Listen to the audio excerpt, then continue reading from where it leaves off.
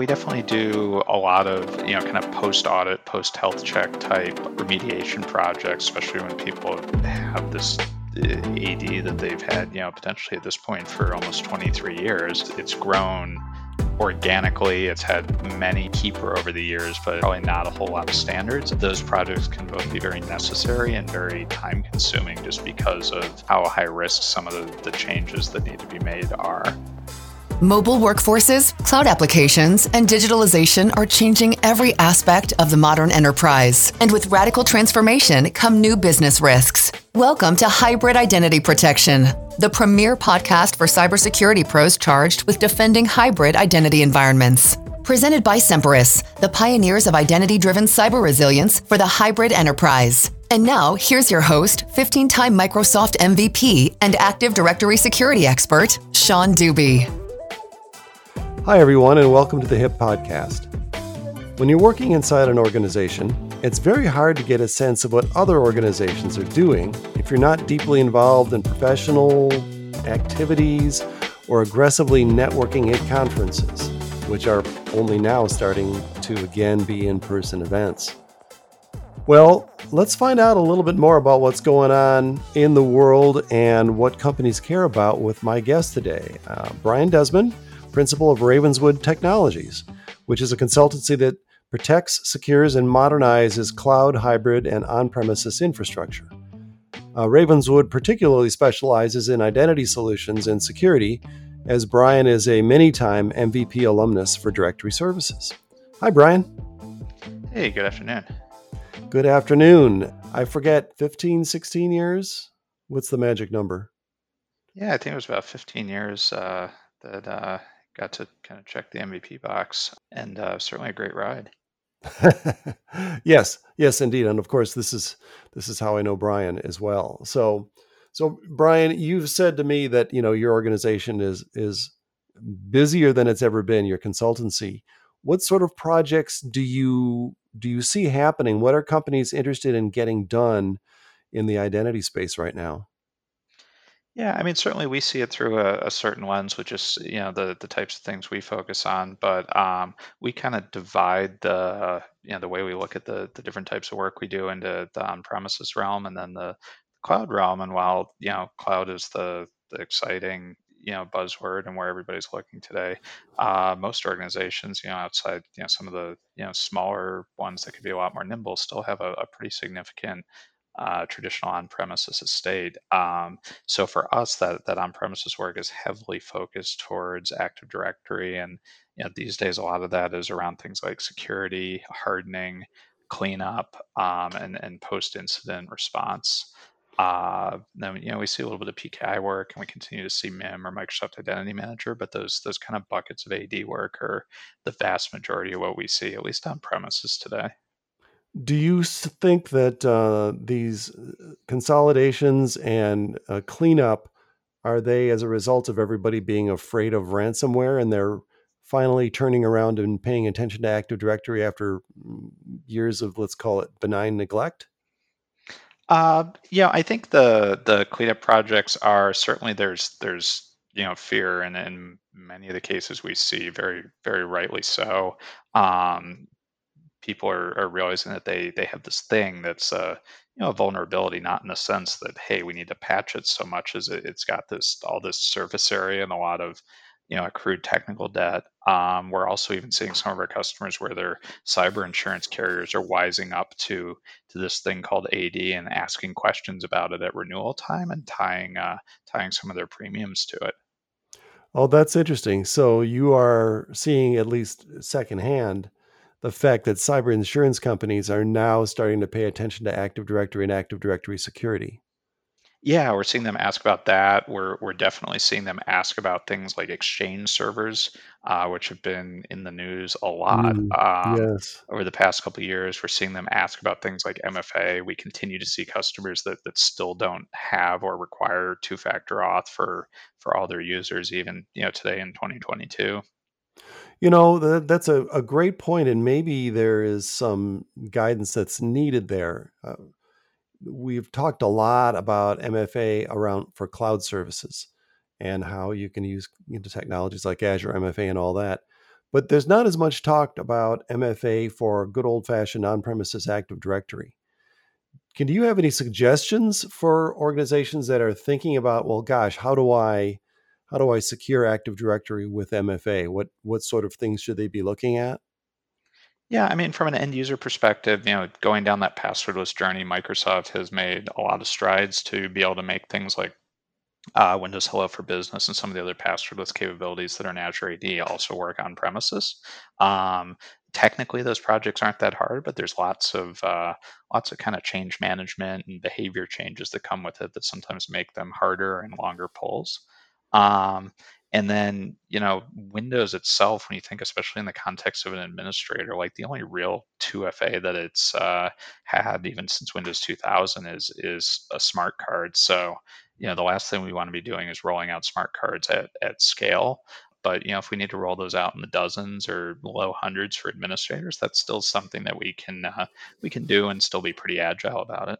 What about MFA providers that can plug directly into Active Directory besides Smart Card?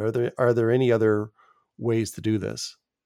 Yeah, there's a couple out there that we see fairly frequently. I think the most important thing to think about is what percentage of that attack surface does that MFA provider protect. So if all they protect are remote desktop sessions or local logons, that's great. It makes you feel good. But at the end of the day, that's probably not how your stereotypical bad guy is going to abuse things. And so if I have to do MFA when I do remote desktop, but I don't have to do MFA when I make an LDAP connection or I make an RPC connection to a server, then there's not much point in doing the MFA at all, right? Because it doesn't block anything. This reminds me of when I was working with a large company on securing authentication for their on premises applications through Azure Active Directory. And the thing I had to keep pointing out is it's all very well and good to put the logins through Azure Active Directory, but you then have to go in and block all access every other way you can think of, which then tends to break a lot more things. So it remains challenging to provide. What we're saying is it remains challenging to provide MFA for Active Directory, right? Yeah, I mean, I think on-premises MFA is still hard to do. It's There's been some advances. There's certainly vendors playing in that space that have interesting stories, but I think also there's as you think about zero trust and how things are, we're kind of re-architecting the typical network. When you look at, hey, if I can get all my end user machines off the network and just to an Azure AD join state, so they're really just running over the internet, now I'm getting to the point that I can start locking down my inroads, and those become more of just server networks and operational networks where I have less inroads and I can control those inroads a lot more. Right, right. There's fewer stuff sitting on the corporate network than used to be. Yep. Yeah, you reduce the attack surface that way. So that is interesting. And you talked about other projects that you get involved in terms of like security remediation as well. Is that right? Yeah, we definitely do a lot of, kind of post audit, post health check type remediation projects, especially when people have this AD that they've had, potentially at this point for almost 23 years, and it's grown organically. It's had many a keeper over the years, but Mhm. probably not a whole lot of standards. Those projects can both be very necessary and very time consuming just because of how high risk some of the changes that need to be made are. What kind of head shaker situations do you see when you come in? We continue to see things like customers with hundreds of domain admins, for example. Even, you laugh, but we see it pretty frequently. We see customers with shared service accounts in the domain admins group because that was the only way they could get things to run. We see people that have not upgraded, AD and are running on out of support or not patched domain controllers. These things are they're still prevalent and prevalent not just in places you wouldn't expect them. Right, right. Yeah, broken domain controllers because they haven't replicated in 2 years, probably that sort of thing. Yeah, we see less of that, but we certainly see people running Windows 2008 R2, Windows 2012, operating systems that you can't get patches for. And the answer is, well, we're scared of what it'll break, or we have a vendor that claims X and Y won't work with it, but there's not really any evidence, but we have no way to know. So one of the implications here is, and you and I have talked about this in the past, is the declining talent pool, or the declining skill set for Active Directory after 23 years. Is that part of what you're seeing? Is that the practitioners themselves, they're not at the same 400 level that others may have been earlier in the product's life cycle? Yeah, I mean, I think we're seeing, in 23 years, that's a lot of time both for technology and just in, a person's life. And you think about, where people were in their careers, starting out and where they are now, we're seeing a lot of that talent is, reaching the, kind of the apex of their career. And we're also seeing the, new talent coming in, like this kind of crusty old thing isn't cool or sexy. That's not what they want to do. This is the COBOL issue, or the mainframe issue, right? Which, there's two sides of this coin. The one is finding the talent. The other is, if you can find someone that wants to work with it, you'd think they could pretty much write their ticket. Yeah, absolutely. I mean, the people that we do find that want to do this and can do this, they have a lot of upside in the discussion. Right, right. So you said and you do get involved in after security incidents as well. What did you call it? The board up truck? Yeah, I mean, I kind of joke that we come after the ambulance has left, after the board up truck, after the fire has left. We don't do that, in the moment incident response, but we do Right, definitely get right, involved kind of after the dust has settled a little bit and really focus on like how do we make sure this doesn't happen again. right. Uh, Okay. And you see those same sorts of issues that you have described? Yeah, we see some of that. Some of and it's not always, it's hardly ever anybody's fault per se. It's just, things happen, things are missed. Um, but it's also usually just a lot of complacency or not investing in preventative controls.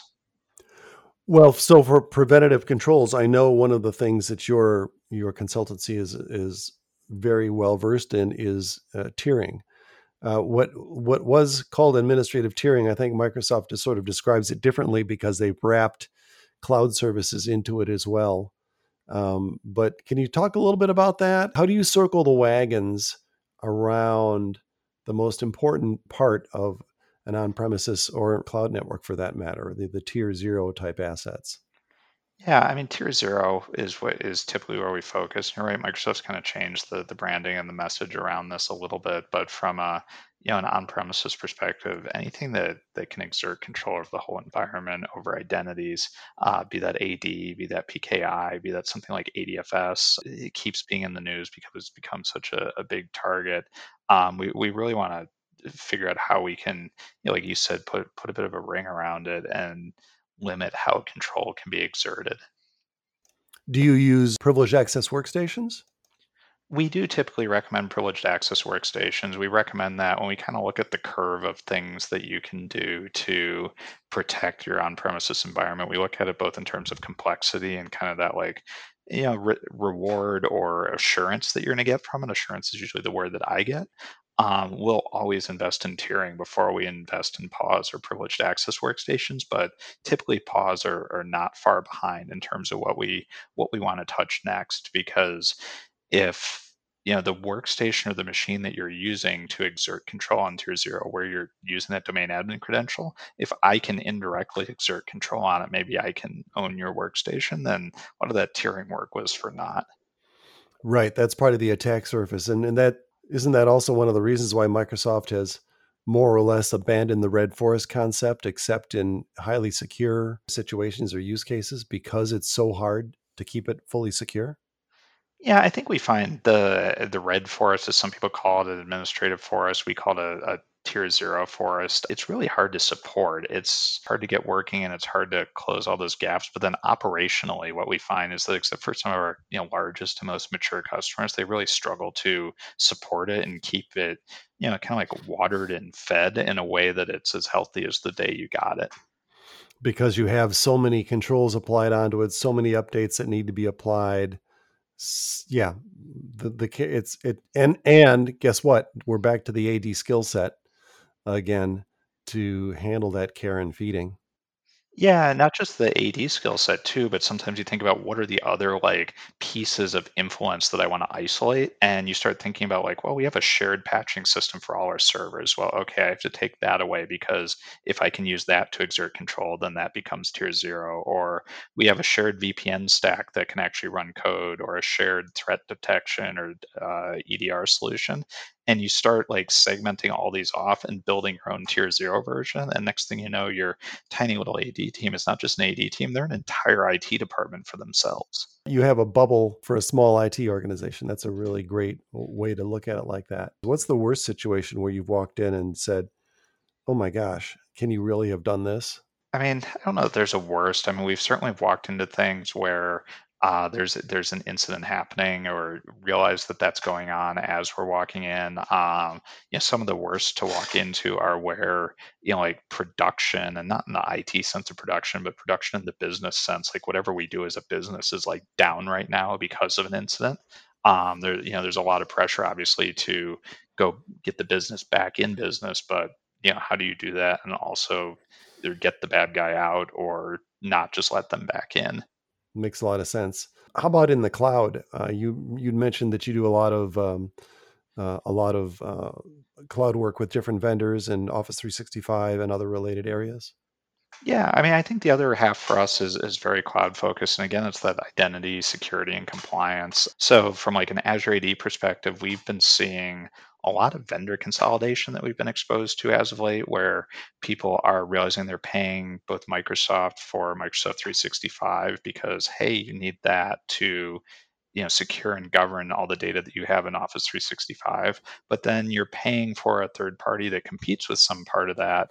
And when you look at you get two bills at the end of the year, you're realizing you're paying twice for the same thing. And while the Microsoft solution might not be best in class, chances are what we see with most of our customers, they're not really using whatever those best in class features are with the third party competitor, especially for things like single sign on. So it becomes really hard to justify renewing that bill. You're saying Microsoft's advantage here is the breadth of its platform and its penetration, and its, of course, its integration with the thing that the SaaS app they're already using.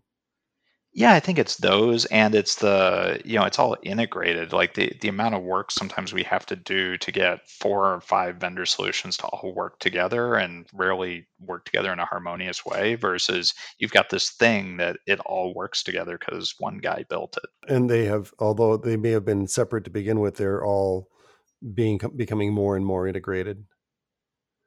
So what about the security aspect? If you're called in to do your cloud work, what sort of projects are popular? What are people care about right now? I think for us, we've seen data governance is really hot right now, both from like a data classification and labeling perspective, which we mostly do with MIP, Microsoft Information Protection. That used to be AIP. Before that, that was RMS. It's had a bunch of different lives, and then the other part of that is things like data loss prevention. How do I know where my data is? How do I protect the crown jewels, as they're often referred to, and make sure that they don't go someplace they're not supposed to.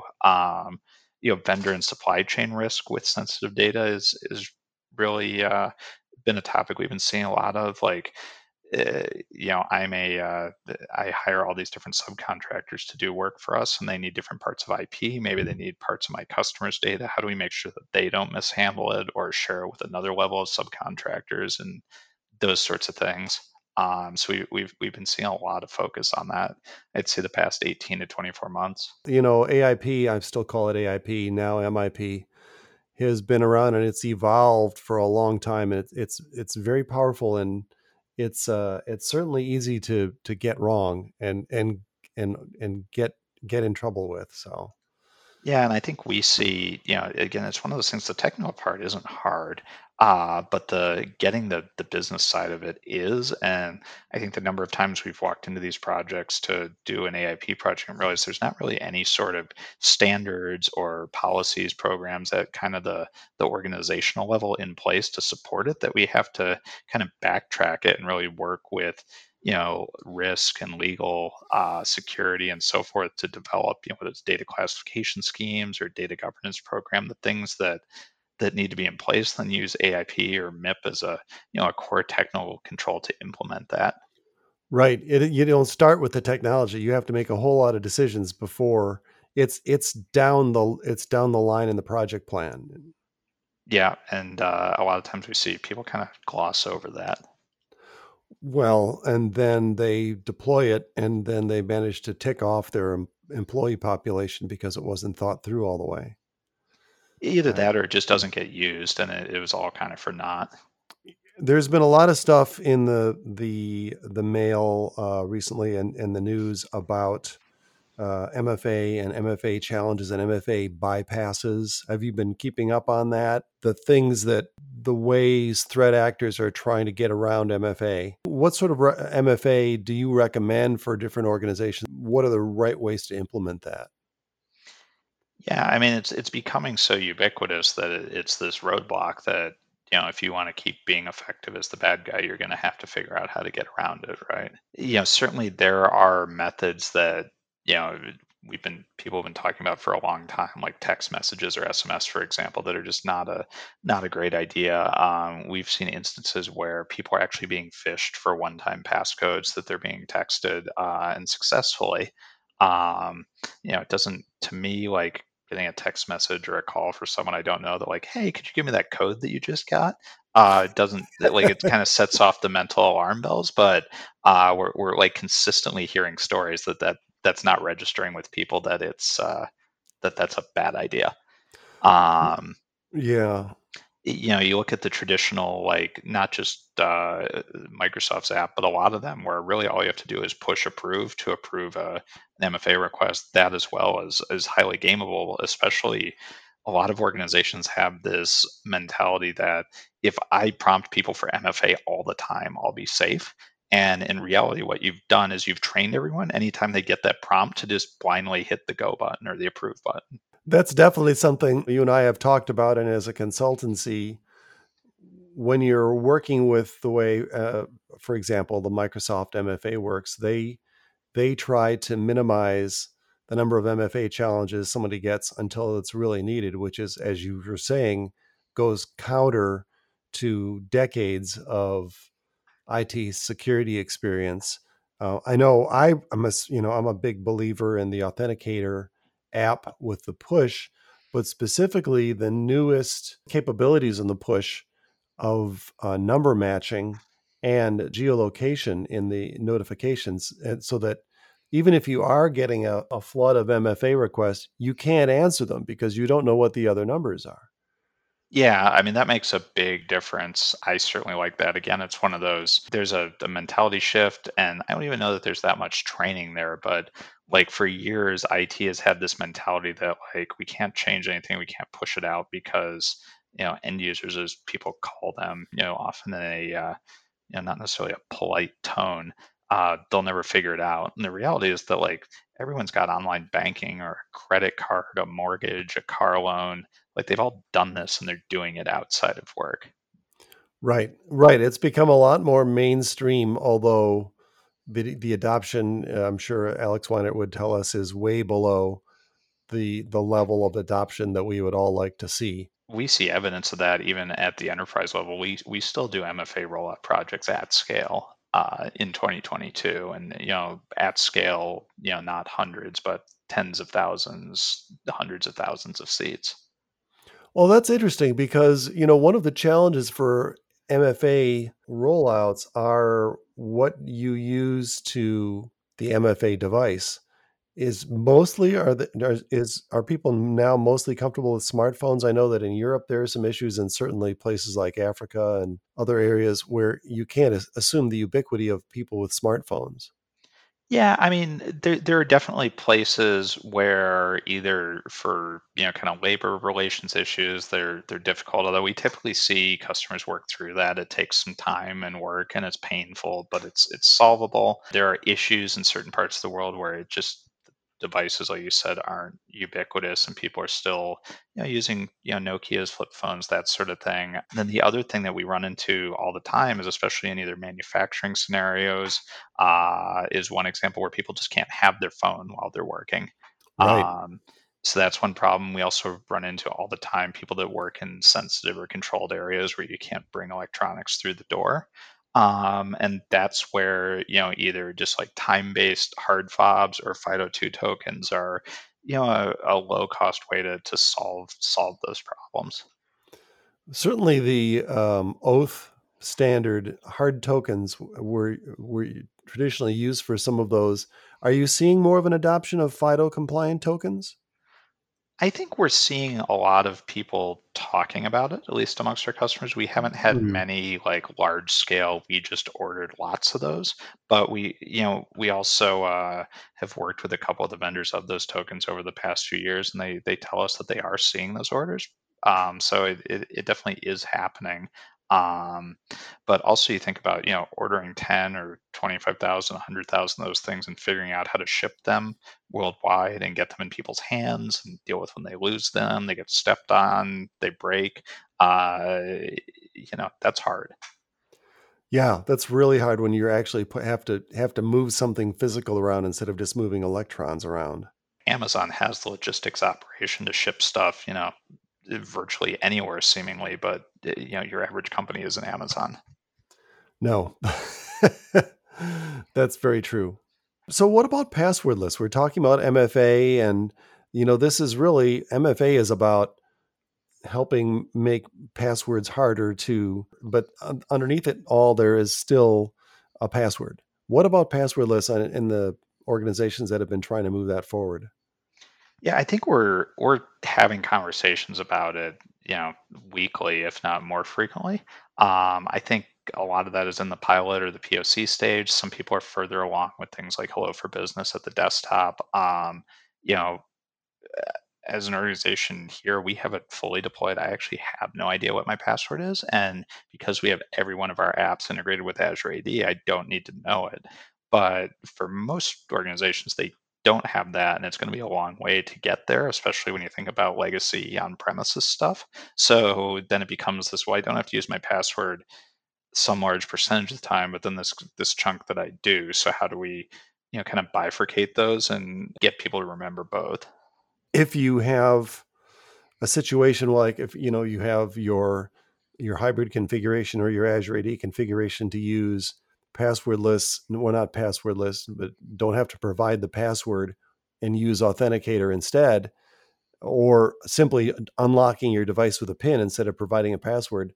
Absolutely. Every day I see people forgetting their passwords, and then they've got to go off and reset their passwords to remember it just long enough to forget it again. So it'll be a good day when we see that go away, but it'll also be a long time in the future.